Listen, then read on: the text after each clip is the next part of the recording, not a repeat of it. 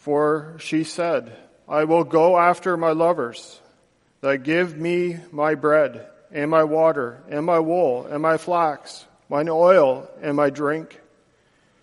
Therefore, behold, I will hedge up the way with thorns, and make a wall, that she shall not find her path. And she shall follow after her lovers, but she shall not overtake them. And she shall seek them, but she shall not find them. And then shall she say, I will go and return to my first husband, for then was it better with me than now. For she did not know that I gave her corn and wine and oil, and multiplied her silver and gold, which they prepared for Baal.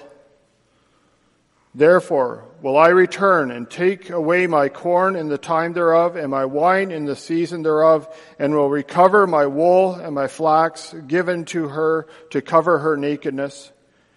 And now will I discover her lewdness in the sight of her lovers, and none shall deliver her out of mine hand.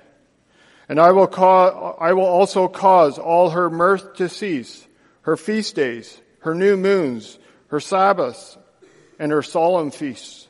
And I will destroy her vines and her fig trees.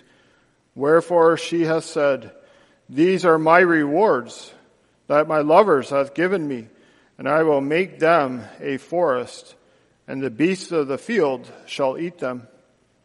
And I will visit upon her the days of Baal, wherein she burned incense to them, and she decked herself with earrings and her jewels, and she went after her lovers, and forgot me, saith the Lord. Therefore, behold, I will allure her, and I will bring her into the wilderness, and speak comfortably unto her, and I will give her her vineyards from thence, and the valley of Achor for a door of hope, and she shall sing there, as in the days of her youth, and as in the day when she came up out of the land of Egypt. And it shall be at that day, saith the Lord, that thou shalt call me Ishai, and shalt call me no more Baali. For I will take away the names of Baalim out of her mouth, and they shall no more be remembered by their name. And in that day will I make a covenant for them with the beasts of the field, and with the fowls of heaven, and with the creeping things of the earth. And I will break the bow and the sword and the battle out of the earth, and will make them to lie down safely. And I will betroth thee unto me forever.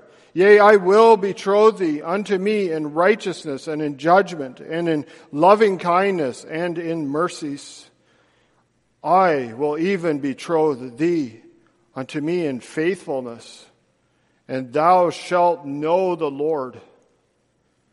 And it shall come to pass in that day, I will hear, saith the Lord, I will hear the heavens, and they shall hear the earth, and the earth shall hear the corn and the wine and the oil, and they shall hear Jezreel.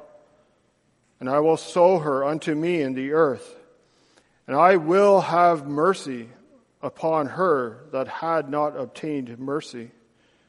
And I will say to them which were not my people, Thou art my people. And they shall say, Thou art my God. So far the reading of God's holy and infallible word. In light of the commemoration and remembering of our Lord's death in the Lord's Supper, we would like to now read the first part of the form for the administration of the Lord's Supper. You can find the form on page 136 in the back of your psalters. Beloved in the Lord Jesus Christ, attend to the words of the institution of the Holy Supper of our Lord Jesus Christ as they are delivered by the Holy Apostle Paul in 1 Corinthians 11, verses 23 through 29. For I have received of the Lord that which also I delivered unto you, that the Lord Jesus, the same night in which he was betrayed, took bread, and when he had given thanks, he brake it and said, Take, eat. This is my body, which is broken for you. This do in remembrance of me.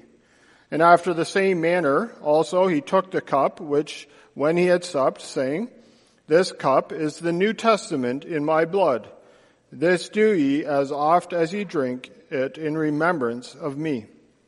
For as oft as ye eat this bread and drink this cup, ye do show the Lord's death till he come. Wherefore, whosoever shall eat this bread and drink this cup of the Lord unworthily shall be guilty of the body and blood of the Lord. But let a man examine himself, and so let him eat of that bread and drink of that cup. For he that eateth and drinketh unworthily eateth and drinketh damnation to himself, not discerning the Lord's body. That we may now celebrate the supper of the Lord to our comfort, it is above all things necessary, first, rightly to examine ourselves, and secondly, to direct it to that end for which Christ hath ordained and instituted the same, namely, to his remembrance. Now, the true examination of ourselves consists of these three parts. First, that everyone consider by himself his sins and the curse due to him for them, and to the end that he may abhor himself before God, considering that the wrath of God against sin is so great that rather than it should go unpunished, he hath punished the same in his beloved Son, Jesus Christ, with the bitter and shameful death of the cross. And secondly, that everyone examine his own heart, whether he doth believe this faithful promise of God, that all his sins are forgiven him, only for the sake of the passion and death of Jesus Christ, and that the perfect righteousness of God, of Christ, is imputed and freely given him as his own, yea, so perfectly as if he had satisfied in his own person for all his sins and fulfilled all righteousness. And thirdly, that everyone examine in his conscience whether he purposes henceforth to show true thankfulness to God in his whole life and to walk uprightly before him, as also whether he hath laid aside unfeignedly all enmity, hatred, and envy, and doth firmly resolve henceforth to walk in true love and peace with his neighbor.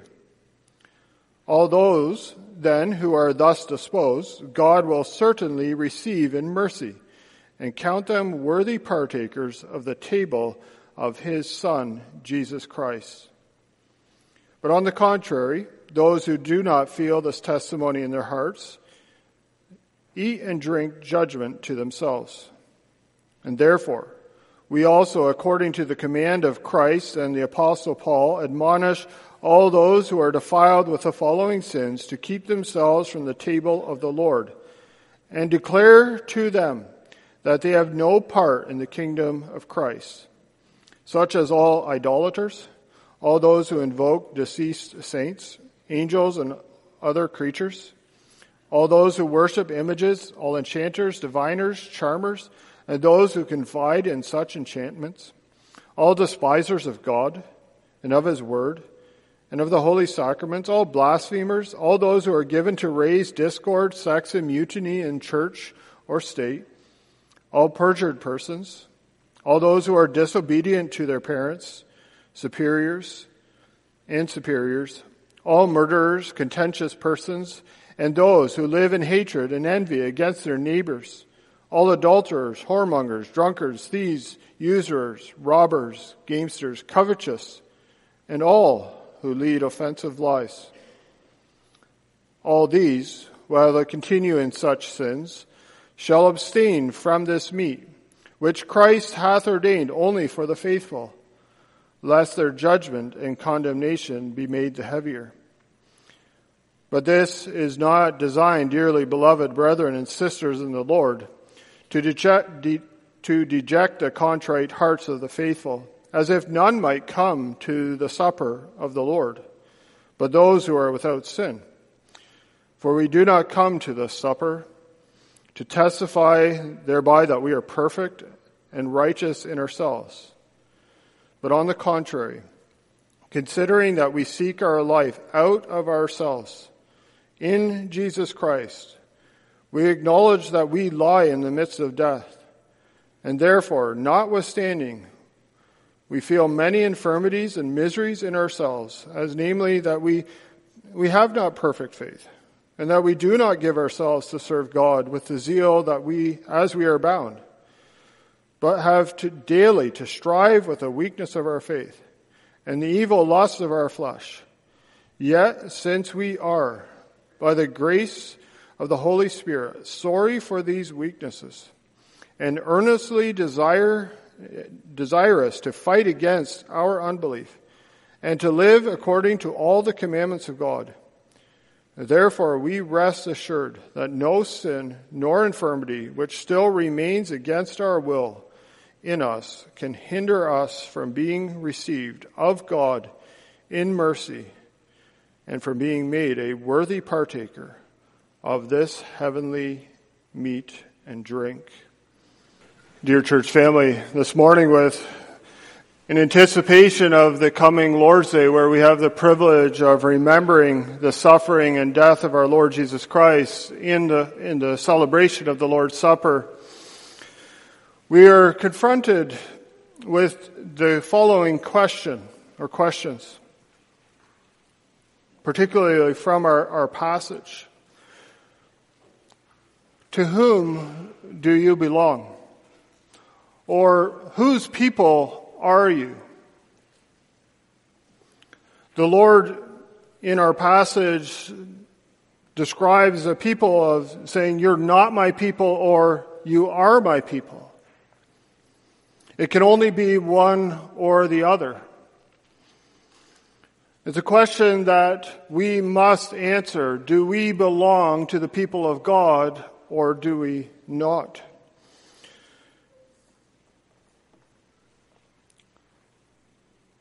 We can answer it saying, "I do not belong to him," and we can approach it in a very superficial, indifferent way, thinking this doesn't really matter to me. I don't have any care for the question in the first place.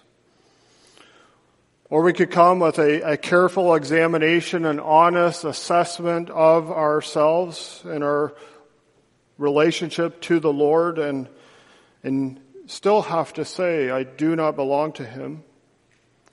Or we confess that because of the grace of God, I've been made one of his people. And it's this question that we hope to address this morning so that we're able to answer the question. And it's my prayer that we would be able to answer that I am one of the Lord's restored people. The prophecy of Hosea was written to the northern 10 tribes. It was written to a people who in many ways had spurned and pushed away the love of God that he had manifested to them again and again and again. As they turned to worship other gods, other lovers. And Hosea is being called to go to this people, to go to them with a message that on account of their spurning and pushing away the love of God and the mercy of the Lord, that they were a people who were without mercy, no mercy.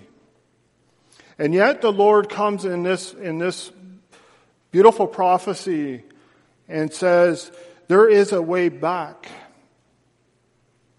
And God describes this way back for people who had spurned his love, both in words that were coming to them through the prophet Hosea, but through the very life of Hosea.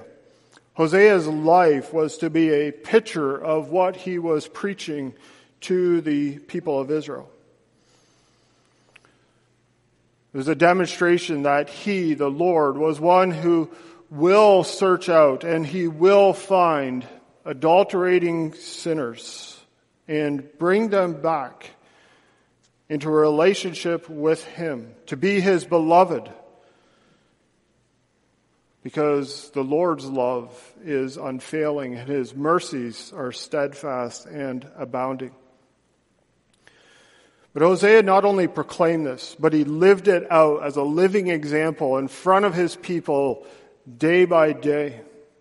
He experienced what it was like for the Lord to experience his people spurning him. For the Lord called him, as we read in chapter 1, verse 2, to take to him a woman to be his wife. And this woman had the inward tendencies and the desires for illicit relationships with other men who were not her husband. And verses 3 and 4 tell us that Hosea went and married, loved Gomer. And she bare him a son, whom Hosea was called to name by God Jezreel, which means God scattered or God sows. But in verses 6 and 8 and in the verses surrounding that, we read that Gomer forsook her husband, took up relationships with other men, and bare children, bare another son and a daughter.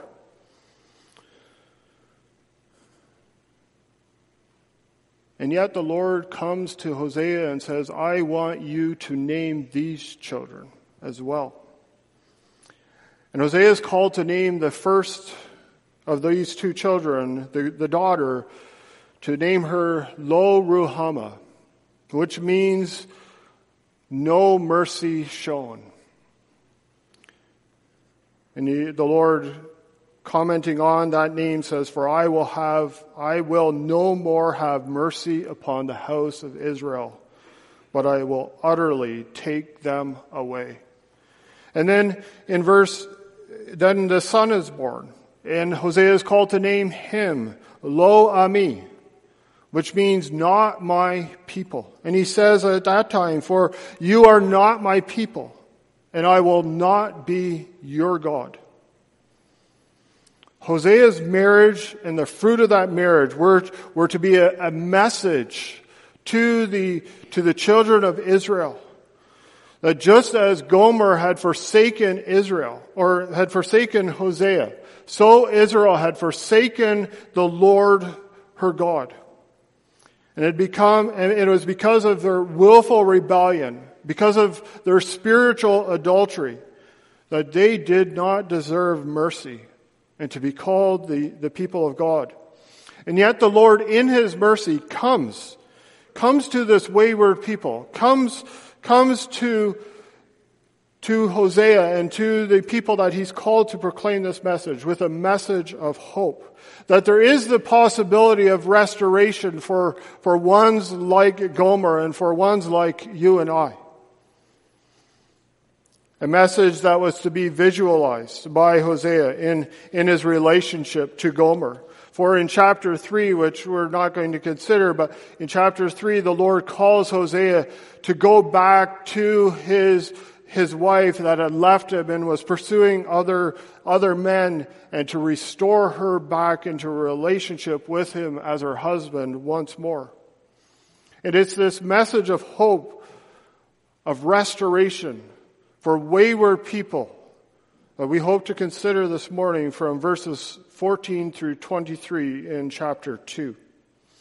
And in this passage, we see that the people of God, who are by nature a scattered people, without mercy and separated from God's covenant love, who are in desperate need of his saving grace, the Lord comes to restore such a people back into intimate fellowship with him. But it's only on account of his gracious provision and mercy. And so we hope to consider the following theme: the Lord's restored people, an allured people, or a wooed people, and a betrothed people. Dear congregation, by nature we are like Israel. We have committed a spiritual adultery. We have turned from the serving and loving the one true God, and we have served other gods, or maybe we still are serving other gods. And like Gomer, by nature, we have spurned the love of God that comes to us again and again and again. And we've pursued illicit relationships. We spurned the love and the mercy of God, who created us in His image, who's provided us with so many good gifts in this life. We spurned this great love, and we've served other gods who cannot and they will not satisfy us. And Hosea in chapter 2, in verses 2 through 5, begins to describe the long-term consequences of this kind of life, of our sin because of our adultery. He speaks of us being left exposed, empty, dry. And if this remains our position, we are a people who are without mercy, without tender loving kindness, without hope for the future. And then in verses 6 through 13, the Lord describes how He did not just leave these people and let them go and do what they wanted to do, but He was a God who came and hedged up their way, we read in verses 6 through 8.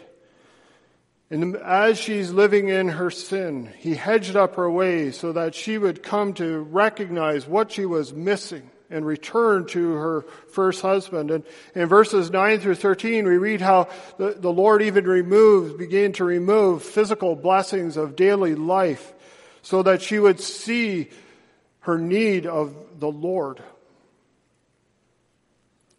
But she did not return. We read in verse 13, at the end of all this, and she went after her lovers and forgot me, saith the Lord.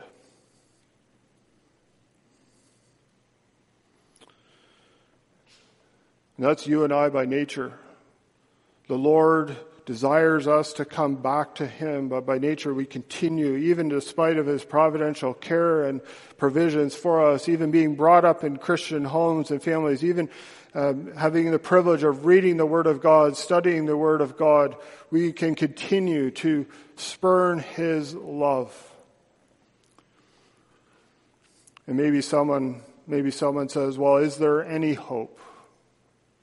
Is there any possibility of restoration? And the answer to that is a resounding yes. The Lord in His mercy, yes, He hedges up our way. He could bring cross providences across our path to direct us. But we read in our verse that He says, I will allure her. I will allure her. I will bring her back into the wilderness, and I will speak comfortably to her. I will allure her. I will woo her. I will persuade her. This word for allure is translated variously in the Old Testament.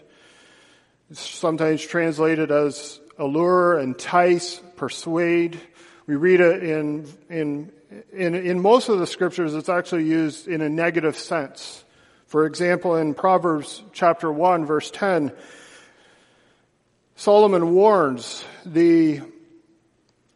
his son, my son, if sinners entice, or if sinners allure, or if sinners persuade thee, consent thou not. But in our context, it's used in a positive thing. The idea of alluring, attracting, persuading to something that's good and wholesome and beautiful. And the Lord here comes to sinners and he allures and he says, come to me. He attracts them to something that's absolutely glorious. It's kind of like we read in our call to worship from Isaiah 55. Ho, everyone who thirsts, come ye to the waters. You who have no money, come by wine and milk without money and without price. Or in Isaiah 1 verse 18, the Lord comes to his people and pleads with them. Come now, let's reason together, saith the Lord. Though your sins be as scarlet, they shall be white as snow. Though they be red like crimson, they will be as wool. The Lord comes down into the midst of sinners and woos them, attracts them, allures them to himself because he desires and he delights to show his mercy to a people who don't deserve mercy. He allures them from their bondage and their misery to see him as one who's worthy, who's altogether lovely. And he draws them out of Egypt from under the cruel taskmasters into the wilderness. This is what the Lord says, I will allure her and I will bring her into the wilderness. For an Israelite to hear these words that he brought and would bring them into the wilderness would bring them back to the Exodus, where the Lord delivered the children of Israel from their bondage in Egypt and brought them into the wilderness, persuaded them to come into the wilderness, to leave their sin and bondage. Being brought into the wilderness spoke of deliverance, spoke of redemption. And so today, as the Lord allures through his word, as he woos a people back to himself into a loving relationship, it will and can only be in the context of forgiveness, in the context of redemption. It's in the wilderness that the Lord continued to woo his people and continue to speak into their hearts and lives, continue to address their hearts' needs. It was in the wilderness that the Lord instructed his covenant people as he covenanted with them, telling them that because of who he was and what he had done, he was their God, and they would be his people. And he called them in the wilderness. He persuaded them that they were to live for him. And friend, the question that comes to us this morning is, has the Lord allured you? Has he enticed you? Has he persuaded you to follow him, to come after him, to leave the sin and misery of that you are in bondage to? Has he brought you into the wilderness? Has he delivered you from sin and misery? Has he drawn you into the wilderness so that he could there demonstrate to you in a greater way who he is and what he was doing and is doing for one like yourself? Promising to be your God, despite who you once were, and so often as you examine your own hearts and lives, continue to be.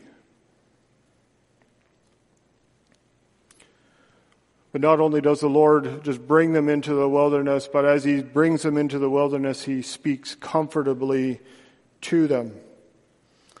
He addresses their heart, persuading them of the hope and of the comfort that they, as the people of God, can have in Christ Jesus.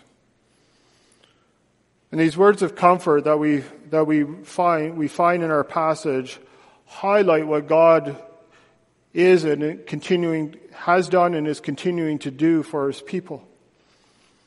As we read following verse 14, in verses 15 through 18, we read of three things that the Lord is going to speak into the lives, to words of comfort. In the first place, these words of comfort speak to the hope and to the restoration of hope that the people of God can have in place of or instead of judgment. Verse 15, I will give her vineyards from thence, and the valley of Achor for a door of hope. Now, to understand this phrase, particularly this last part, and the valley of Achor for a door of hope, we need to go back to the wilderness wanderings of the children of Israel, and as they were about to enter into the land of Canaan, the promised land. Children, you will remember that as Israel traveled through the wilderness, the Lord had promised that He would bring them into the land of promise. And you will remember how they came to the border of the land, and there was this large city of Jericho. And the Lord delivered that massive city into the hands of Israel in a major and tremendous victory. We remember how the Lord said, you may not take of anything from this victory and keep it for yourselves, but the spoils of this victory were to be dedicated to the Lord. And you will remember how at that time there was a man named Achan who took and hid something that would belong to the Lord. And then they went up to battle against Ai. And they were soundly defeated. A much smaller city. And it was after this battle that the sin of Achan came to the forefront. And Achan was stoned to death for his sin, because he had taken what had belonged to the Lord.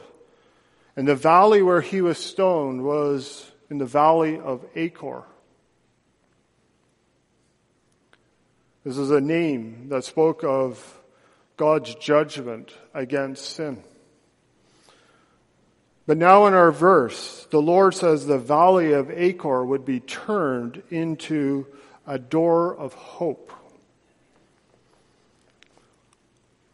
From judgment to hope, to the hope of restoration. The Lord was not wooing His people into the wilderness to judge them and condemn them, but He was wooing them to bring them into the promised land, to offer them hope and restoration that would come from Him.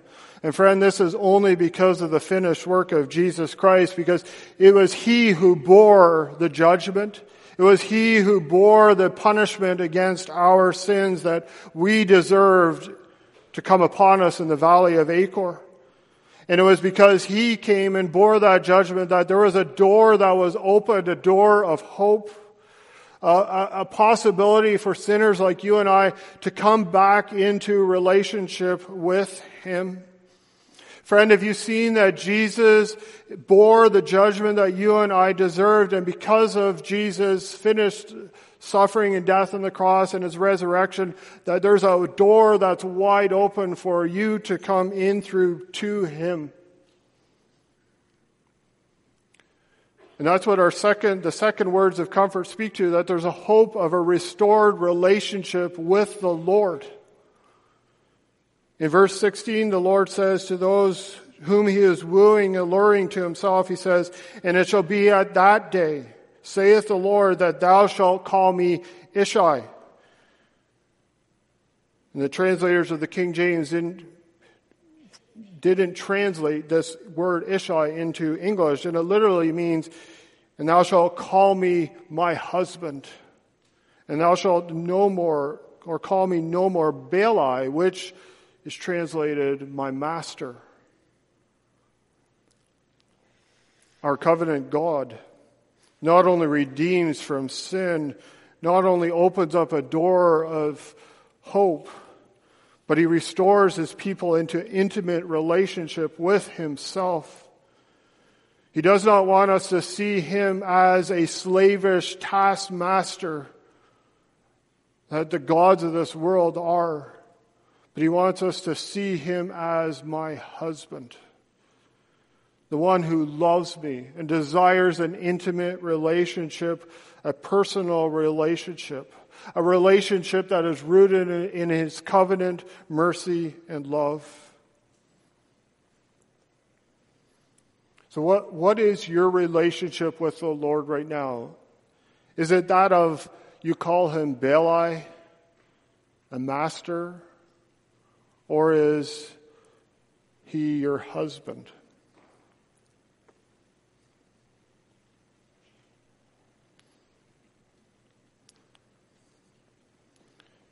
Do you delight to commune with him? Or do you have a fear of him, a slavish fear? Friend, if you love him and know something of what it means to be wooed by him, he calls you to next Sunday morning to come and dine with him, to commune with him, to have intimate fellowship with him in his supper. And finally, the Lord comes with a third word of comfort, a word of comfort that speaks to a coming provision of rest and safety. We read this in verses 17 and 18 in particular. And actually at the beginning of verse 15, I will give her vineyards. And then in verse 18 we read of how the people of God that come to him, that are wooed by the Lord, will have protection in times of rest as the Lord covenants with even the creation and brings wars to an end and causes the people of God to lie down safely. This reminds me of Psalm 23, where David confesses that the Lord will prepare a table before him in the presence of his enemies. Or reminds me of Psalm 46, where at the end of that psalm, where the Lord calls us to stop and consider his wonderful works, and he says, "Be still and know that I am God." And then we have this description of how the spears are being broken, the chariots are being put away because there is peace, because of what the Lord has done. And dear child of God, we pray that as next Lord's Day, we see it as a day where the Lord gives us a time of reprieve from the warfare that we face on a daily basis. A time where he calls us to come and be refreshed, to rest. He reminds us that in the Lord's Supper that there is a day coming when this warfare will be done away with, the warfare of this life, when the bow and the sword will be broken and the battle will be done. But maybe someone says, well, how do I know this will be true for me? How do I know that this prospect of restoration is certain and true? Why can it be so certain? Well, it's because the Lord betroths to himself a people. Not only does the Lord allure his dear people, speaking words of comfort to them, words of hope, but he comes to them and guarantees it when he says to his people, "I will betroth thee unto me." 3 times in verses 19 and 20, the Lord comes with this phrase, "I will betroth thee unto me." 3 times he echoes this beautiful promise. The repetition itself speaks to the certainty of the Lord's promise of restoration. I will. In the repetition, we see the heart of God being manifested to us. I will betroth you unto me. In biblical times, a betrothal, or we would refer to it more of as an engagement, refers to a proposal or an agreement for marriage that was reached between two families. Exchanges were made. There was a commitment being made by the husband's family and the wife's family. And the marriage was guaranteed. It would soon be physically consummated. In a sense, as the Lord says and comes, I will betroth you unto me. In a sense, he's saying, I promise. I promise to do everything necessary to ensure the guarantee of bringing a people like yourselves, a sinful, adulterating people, back into relationship with me, so that you will be my people, and I will be your God. The Lord promises, guarantees. And in this sense, unlike a typical betrothal agreement, which would have two parts, two aspects of people agreeing to something, here the Lord says, I will do it all. This agreement, this betrothal has everything to do with who our God is. He initiates it. I will. He sets the terms of the agreement, as we're going to consider in verses 19 and 20. And he fulfills those terms on our behalf because we cannot and we won't fulfill them. The Lord does everything. He guarantees that this marriage will succeed. Whereas he echoes his desire to betroth his people, to marry his people, he follows it up with what he will do to ensure that this relationship will be successful, will be ultimately successful, and will never fail. And we read these in verses 19 and 20, and each time the Lord adds to it what he will do and the fruits of it. I will betroth thee unto me forever. Yea, I will betroth thee unto me in righteousness and in judgment and in loving kindness and in mercies. I will even betroth thee unto me in faithfulness.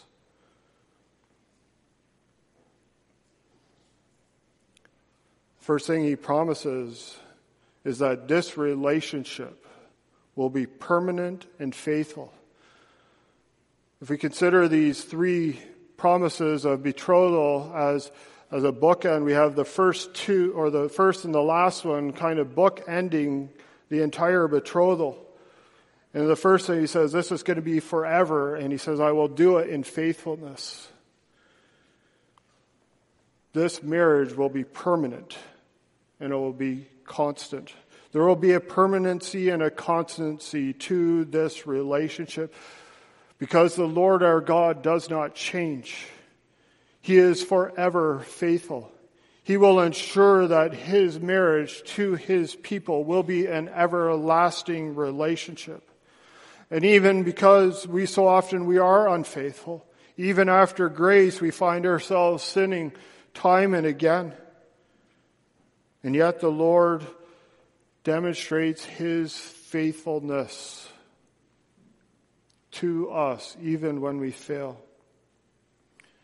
And he comes to us again and again with his faithfulness that's rooted in his gracious character. And it's this character that we see being amplified or magnified in the middle of this betrothal, in the second one. I will betroth thee in righteousness and in justice. I will betroth thee in loving kindnesses and mercies. He promises to reveal the full expanse of his glorious character to his beloved people. He says, I am a righteous and a just God. a holy God who cannot and will not overlook sin. But at the same time, I'm a merciful and a compassionate God. I'm a God who cannot sweep your sins under the rug, but I will deal with them.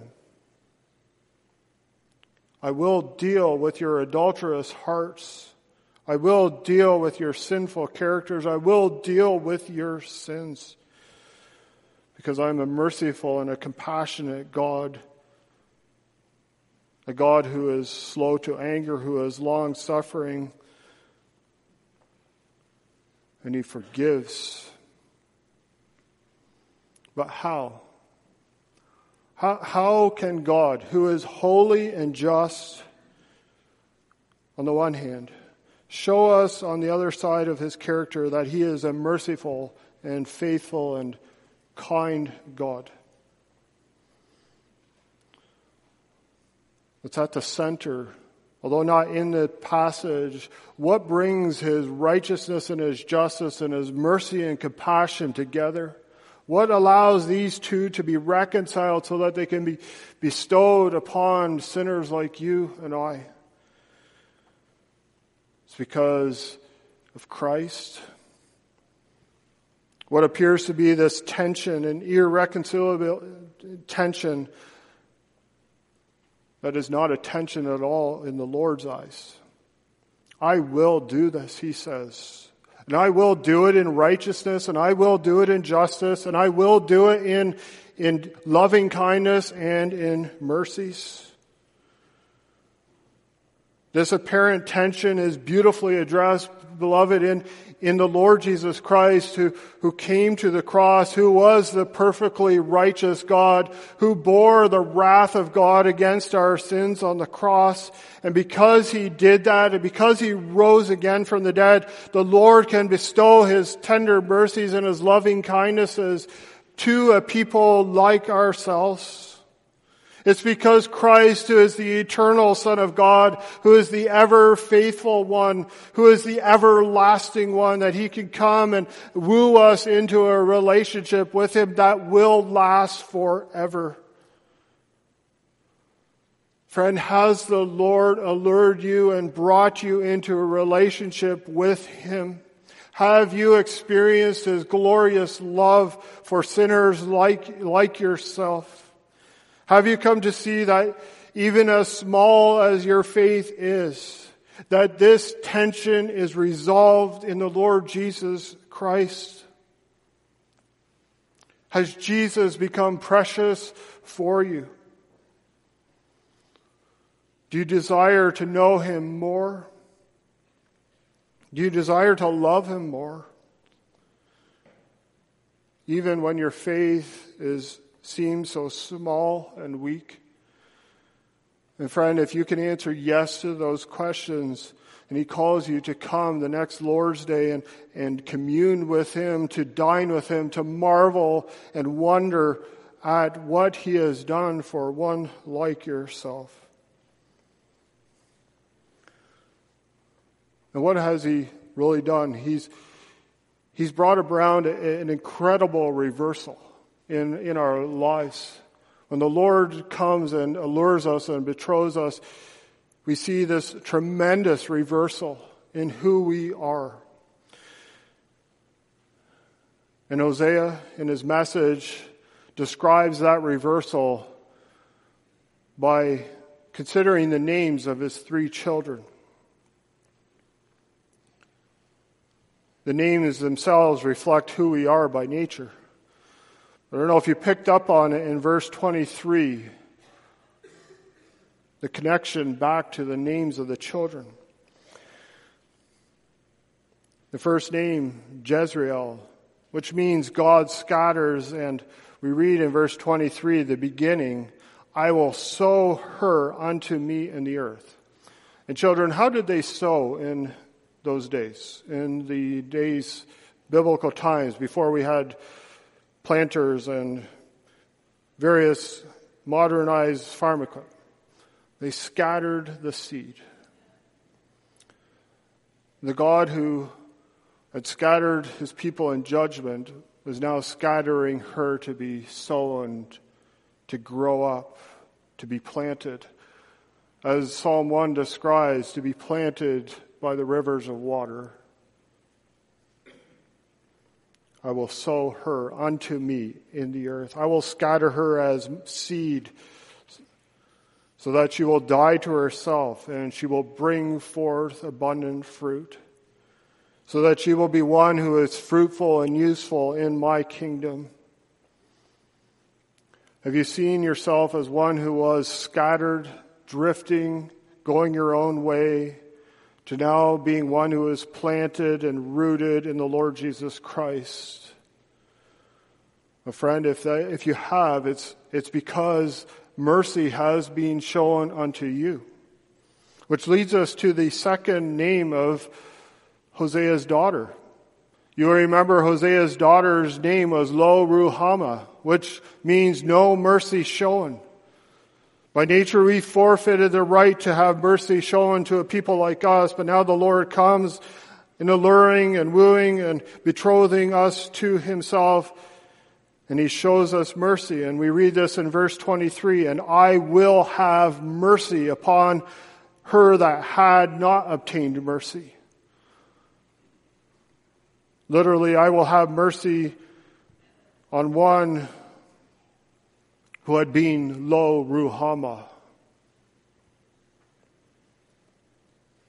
the one undeserving of mercy, who was scattered in judgment, has had mercy shown to her. And in having mercy shown and being planted, rooted, the Lord now says, addressing and coming to the reversal of the last name,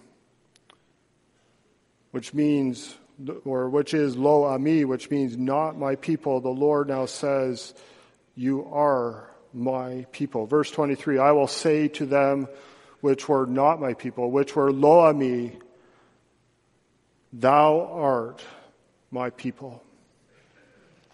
When the Lord comes with his mercy and his loving kindness, when he restores a sinner back into relationship with him, they are once more incorporated into the people of God. Dear child of God, the Lord says to you, you are my people. And the people of God will respond. They will respond to the grace and mercy that has been shown to them. And we see this response scattered throughout our passage. Verse 15, they will respond with singing for being brought into the wilderness. They will respond with having a sense of peace, and they will lie down in safety. They will respond with a grasping an understanding of who the Lord is for them, and they will say, you shall know the Lord. And then they respond with confession, as we read at the end of this chapter, in response to what the Lord has done for them, in having sown her in the earth and having mercy on her and declaring her to be a people. The people of God respond, thou art my God. Is the Lord your God? Are you his people? Have you seen this great reversal in your life? From one who is scattered, living on your own, to one who is now planted by the rivers of water. From one who had no mercy shown to you, to one who is now surrounded, encompassed with the mercies of God. From one who was not a people, to now the people of God. Friend, if this describes you, you are welcome to come and dine next week. But if you, friend, are still scattered, if you're still living on your own, on your own account, still serving other gods, committing a spiritual adultery, you are to stay away from this table. My friend, I urge you to flee to the one who delights to woo sinners like yourself, to come to him, to hear his pleadings, and to respond in faith and obedience, repenting of your sins and clinging to him. Flee to this glorious Redeemer, this beautiful bridegroom of the church, and find in him mercy and hope. Amen.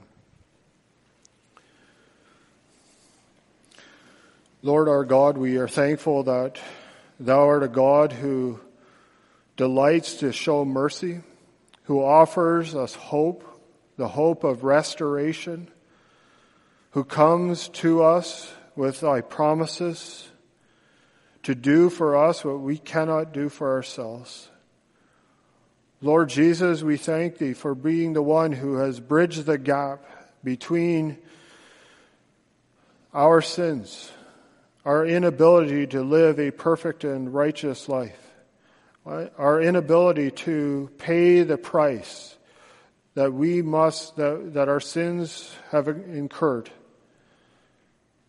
and has provided a way back where thy mercy and thy grace, thy loving kindness can be freely bestowed upon such as we are. Lord, we pray that this week would be a week of examination in our hearts and lives. Do we know something? No, we are not perfect, but do we know something of what the Lord Jesus has done? Have we experienced his alluring power and his betrothing grace? We pray this all in Christ's name. Amen.